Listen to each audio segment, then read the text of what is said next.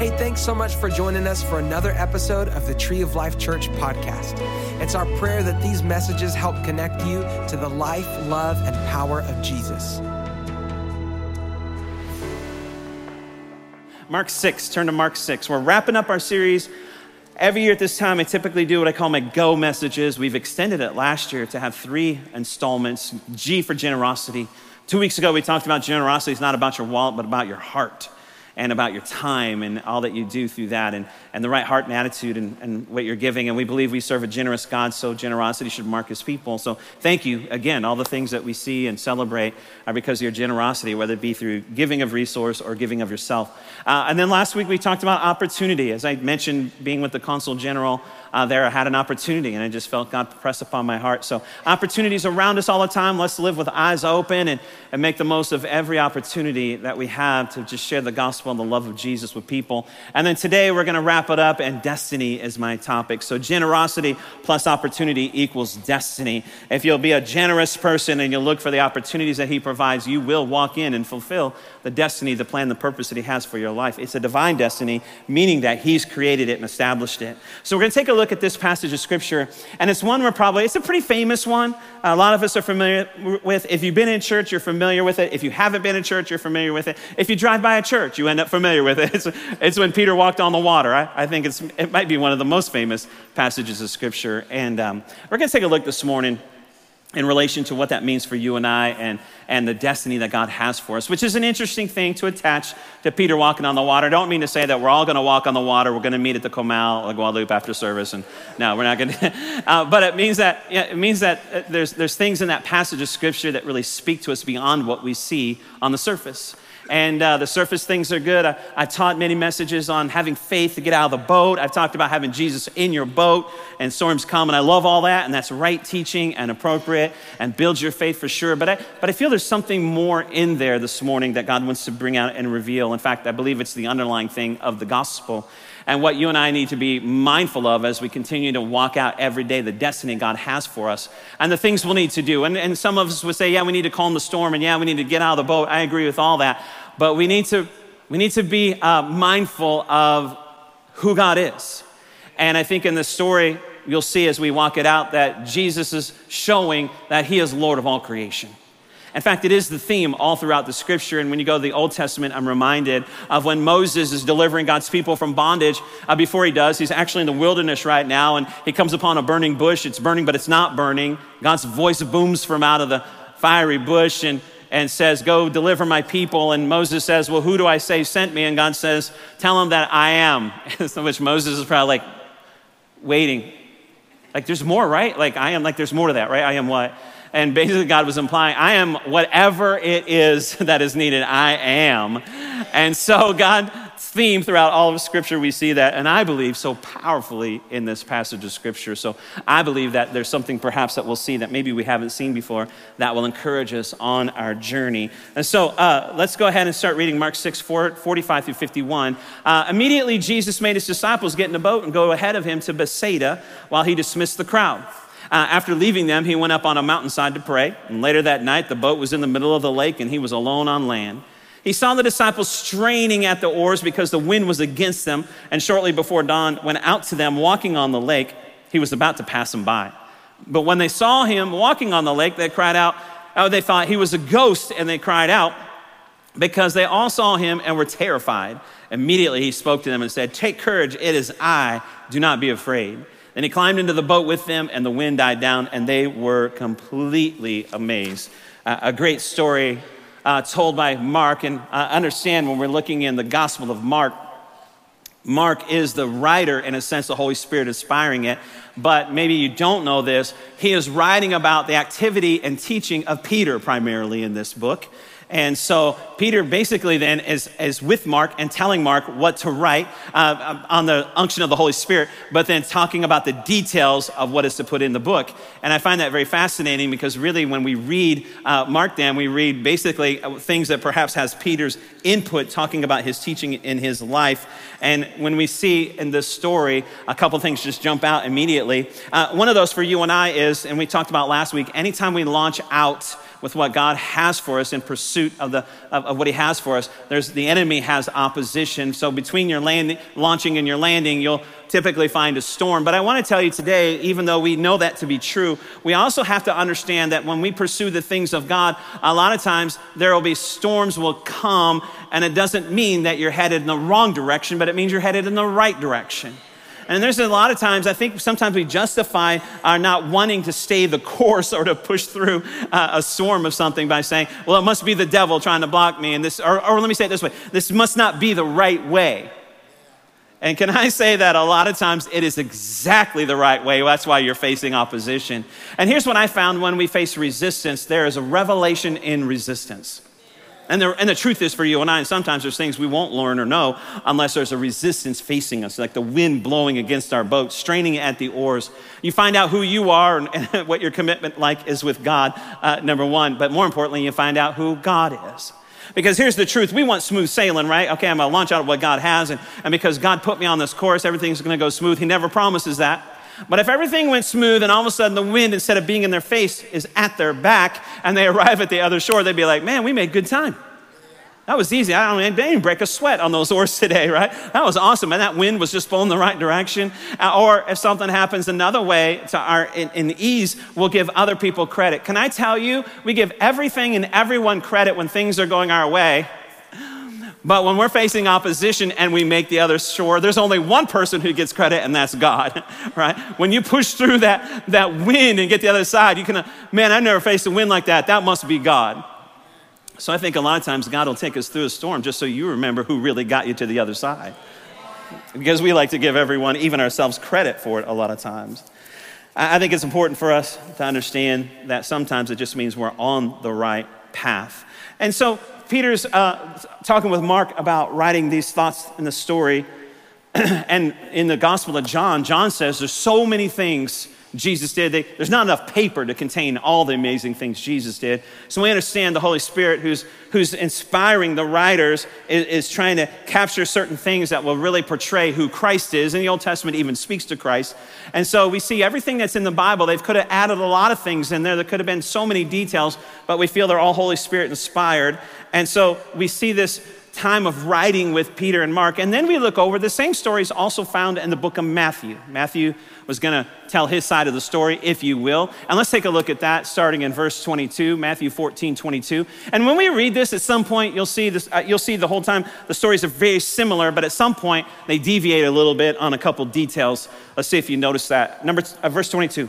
Immediately, Jesus made the disciples get into the boat and go ahead of him to the other side while he dismissed the crowd. After he dismissed them, he went up on a mountainside by himself to pray. And later that night, he was there alone. And the boat was already a considerable distance from the land, buffeted by the waves because the wind was against it. And shortly before dawn, Jesus went out to them walking on the lake. When the disciples saw him walking on the lake, they were terrified, said, "It's a ghost," they said, and they cried out in fear. But Jesus immediately said to them, "Take courage, it is I, don't be afraid." Sounds pretty familiar. Sounds a lot like the other recount of the story in Mark. Verse 28, "Lord, if it's you," Peter replied, "tell me to come to you on the water." All right, here's a detail that Mark and Peter did not include. So Matthew's want to tell the whole story. So he tells this, and in verse 28, verse 29, Jesus said, "Come," he said. Then Peter got out of the boat and walked on the water and came towards Jesus. And I would say right here, it's like, why wouldn't Peter have Mark include that detail? I mean, if I'm writing the story about me, you're going to be hearing about this more than anything else. I mean, you know that one time, like, there's 12 people on the boat, and I was the only one that got out because Jesus said, "Get out." And from as far as I know, no one else has ever no one else has ever walked on water. Probably a lot of people have attempted. I'll be talking about how cool that was to be the only person. I'm the only person, right? And I know people say, "Well, you eventually sank," but for about 3, 4, 5 steps, it was pretty awesome. That's just me. I would be, highlighting, "Hey, don't forget. Hey, remember the time when?" But it's interesting that Peter left out that detail about his own story. But maybe it was because of what Matthew wrote next. Verse 30 says, "But when he saw the wind, he was afraid, and beginning to sink, he cried out, 'Lord, save me.'" That doesn't sound fun as the first part, right? It's like everything was cool up to verse 29, and I'd be just shouting that from the mountaintop, right? In every writing, you need to include hey, don't forget to include that walking on the water part right there. And then all of a sudden, here he sinks, and he decides, maybe I should leave that part out. Now, we can speculate why that would be, and there's a lot of, ideas that we would think of. Maybe we think it's because it reflects failure. Maybe we think it reflects not having enough faith. And I don't know that to be true. I wonder that myself. I feel like these disciples are in a sense, operating on instruction of Jesus. So don't forget, there's 12 guys in the boat when Jesus said, go to the other side. And they're rowing and they're straining, they're rowing. All of a sudden, Jesus is there and Peter cries out. And Jesus says, hey, come out, get out of the boat, walk on the water.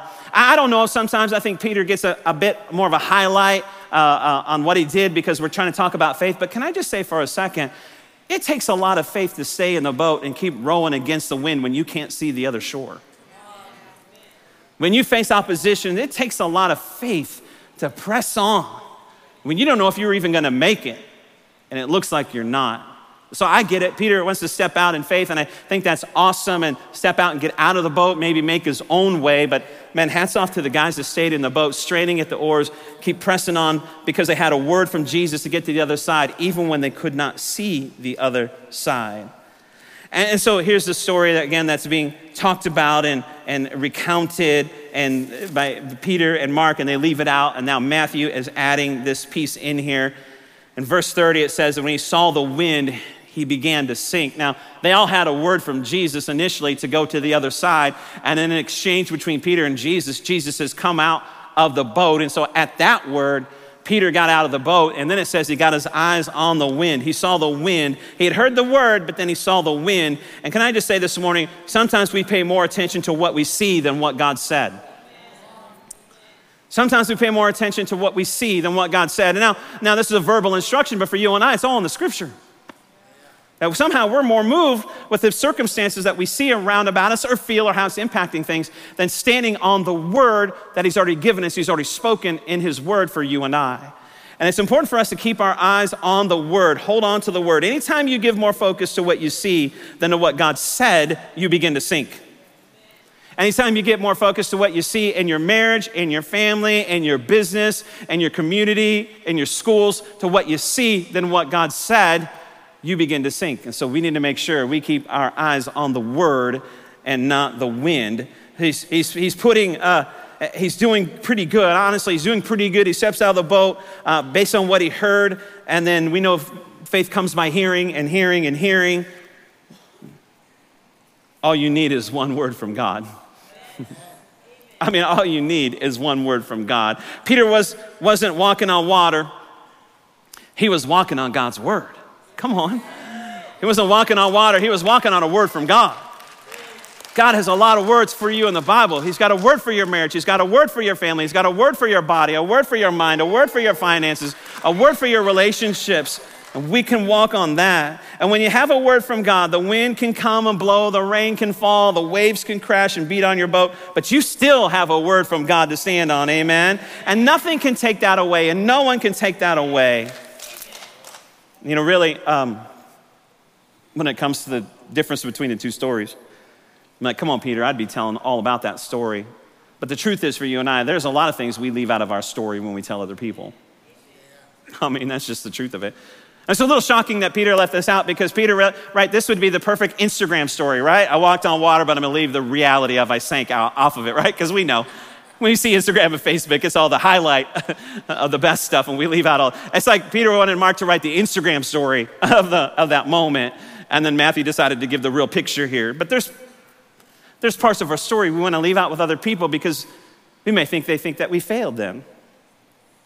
I don't want anybody to think I didn't have enough faith. I don't want anybody to know that I've struggled with that. I don't want anybody to know that, and we keep stuff to ourselves and at times. But I think that's our first thought here, maybe because he was sinking that he wanted to leave it out. But maybe there's a different reason. And I want to share with you this morning what I think it really was. When Peter is telling the story with Mark years later, because this event happened, it wasn't like they got to the other side and then they dried off their paper and their journal and began to write about the story that just happened. That's not what happened. It's years later that they sit down and the Holy Spirit's instructing them to write the scripture here, and then they're talking about filling in the details. And so all of a sudden, maybe Peter discovered that it was there's something more significant to the story. Maybe it wasn't that Peter wanted to leave out the part that he began to sink. Maybe it wasn't that he didn't want anyone to know he failed, or maybe to look like he lacked faith, and maybe he got his eyes on the opposition instead of the opportunity. Maybe Peter discovered at the time of writing this, there's something more significant. Take a look at Mark 6:51. Then, back to Mark's story, then he climbed into the boat with them, and the wind died down, and they were completely amazed. Peter said, it's not significant what happened when I got out of the boat. Peter said, don't tell them about what happened when I climbed out of the boat. Tell them what happened when he climbed in the boat. Tell them what happened when he came in the situation. Tell them what happened when he came in the midst of our circumstance. Tell them what happened when he came into our marriage. Tell them what happened when he came into our family. Tell them what happened when he came into our business. Tell them what happened when he came in, not when I stepped out, but when he stepped in. It's not even realizing at this point, now we're starting to see really the underlying point of the story, really of all stories that we see in Scripture. And it's not about what he does, it's about who he is. He came in the boat. He came in the boat. I climbed out of the boat, but he climbed in the boat. Jesus came in the boat. It's not important what happened when Peter stepped out. The wind did not die down because Peter came to Jesus. The wind died down because Jesus came to Peter. And is that not the gospel story? That God so loved the world that he sent his only begotten son, that he came to you. He loved you first. He's chasing you down. That's the gospel story. And you couldn't be good enough. You couldn't earn it. Not that I could do everything right. Not that I could get my act together. He doesn't need you to get his act together. You come to him as you are, and then together you'll get your act together. That's the gospel story. It's not about you pursuing him. It's about him pursuing you because of who he is. I'm not praising him because I got out of the boat. I'm praising him because he got in. He got in the boat. He got into my situation. He got in and the wind died down. The wind stopped. Not because I stepped out, but because he stepped in. Not that I love God, but because God loves me. And you might be in a storm right now in your life. What's going on in your life? But I want to say this morning, help is on the way. Help is on the way. They were amazed. They were amazed, it says. It says they were amazed. The wind died down, and he didn't even have to tell it to die down. And last week we shared the story a little bit about the storm and him addressing the storm. We took the story beyond that, but story in the Bible where Jesus tells the disciples, let's go on the other side, and they get in the boat, and he's asleep, Jesus is. A storm comes out of nowhere. They wake him up because they're afraid for their life, and Jesus gets up, stands at the front of the boat, and rebukes. The Bible says rebuke, strong word. Takes authority, rebukes the wind and the waves, declares him, releases his power, releases his authority. Not in this story. Not in this story. It doesn't say Jesus had to say anything. It says the storm stopped because Jesus got in the boat.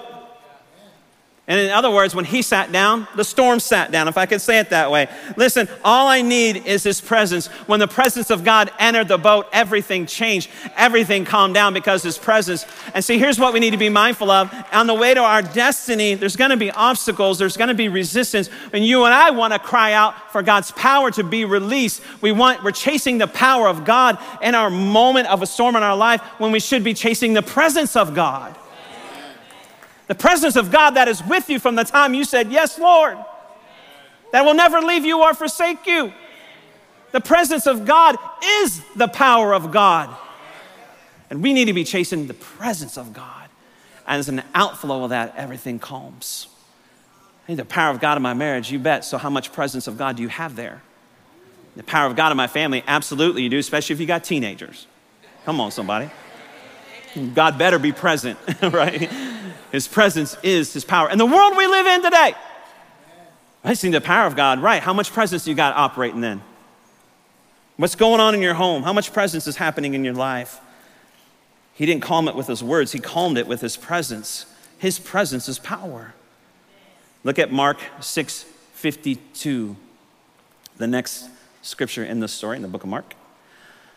And I love this. So we just have been talking about the storm, and Jesus got in the boat, and he sat in the boat, and everything calmed down. And then here we go to this. For they had not understood about the loaves, their hearts were hardened. What? Have you read that? We read the story and we stop short. We don't finish it. You got to finish the story to see what God's trying to reveal here, what the I Am's trying to reveal. He's talking more about his presence and his power. He's talking about more about who he is and not what he's done.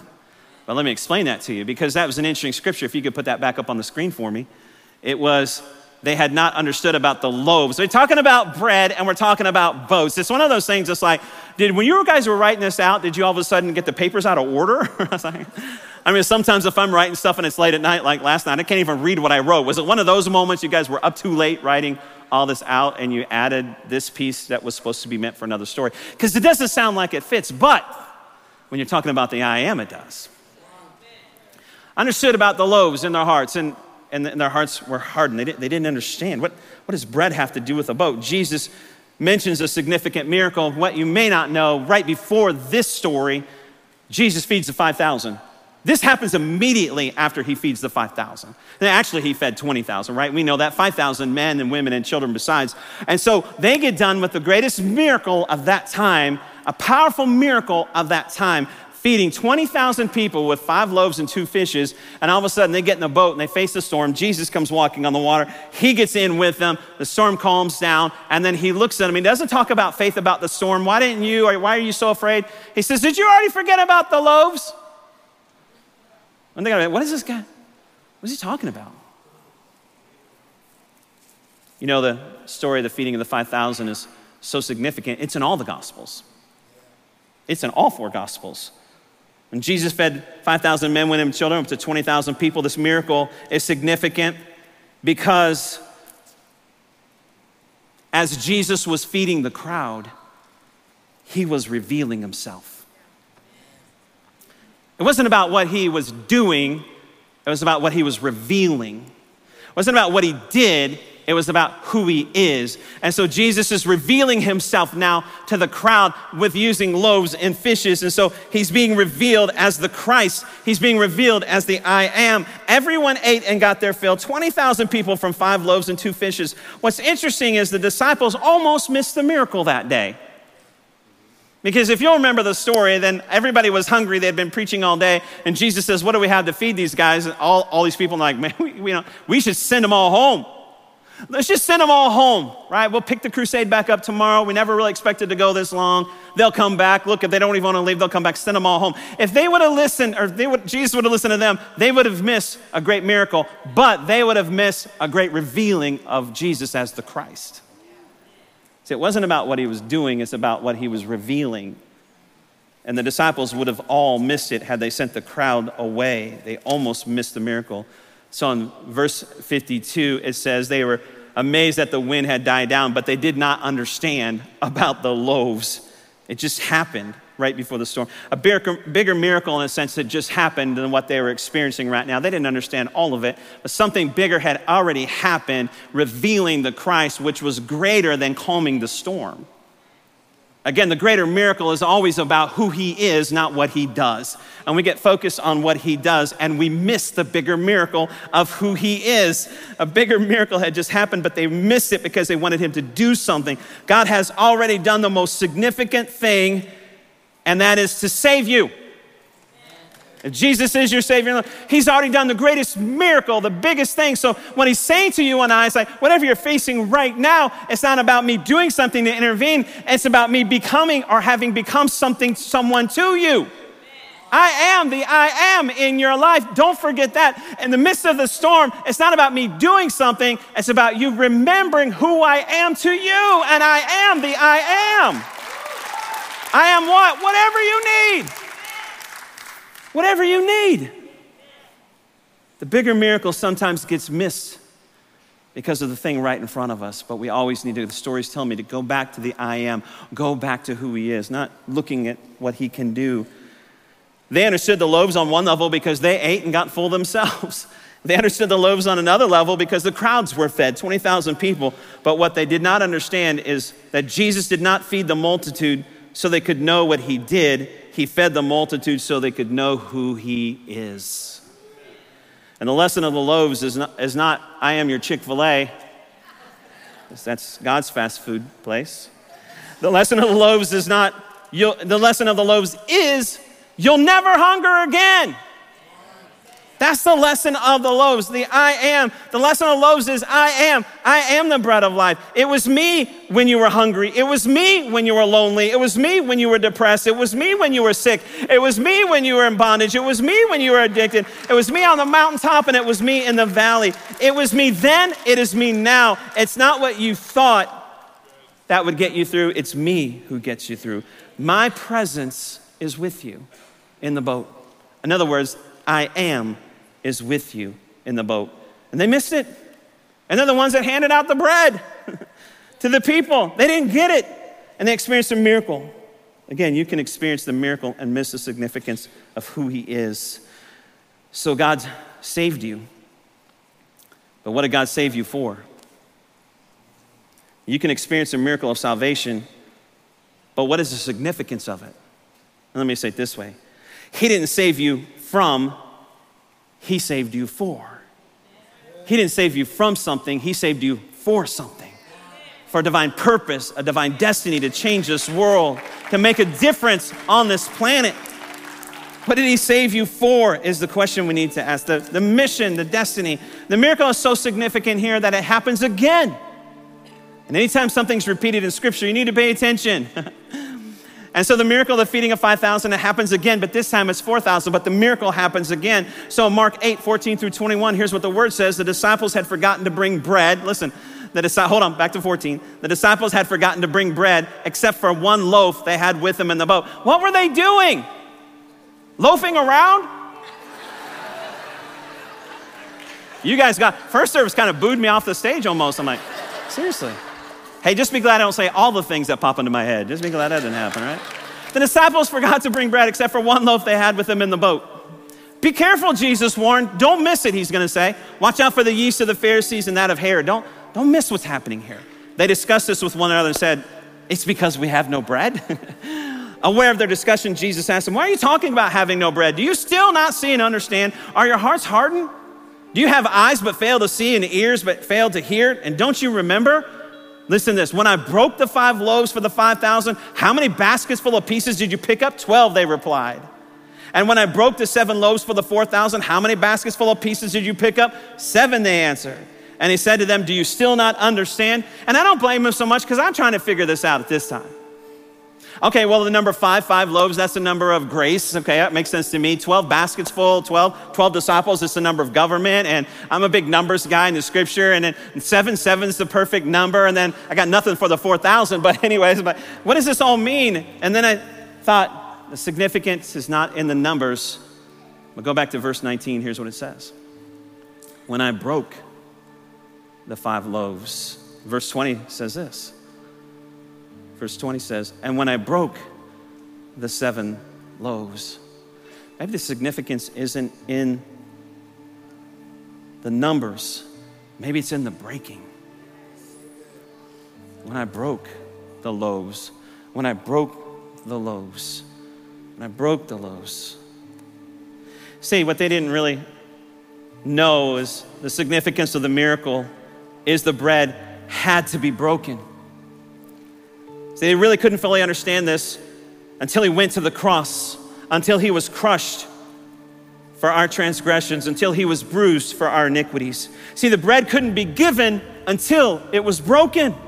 And John 6:35 says this, then Jesus declared, I am the bread of life. There's our I am the bread of life. Whoever comes to me will never be hungry. Whoever believes in me will never be thirsty. He is the bread that was broken, so you don't have to be. 1 Corinthians 11, 23 through 24, our communion scripture says this, for I received from the Lord what I also passed on to you as he's around the Last Supper with his disciples. The Lord Jesus, on the night he was betrayed, took bread. Goes on to say this in the next verse, verse 24. And when he had given thanks, he broke it and said, this is my body, broken for you. As often as you do this, do so in remembrance of me. Your destiny is not based on what he does, but on who he is. He's the bread of life. The lesson of the loaves is not that you're broken. The end of the story is different. The lesson of the loaves is not that you're broken. It's that he was broken for you. So you don't have to be.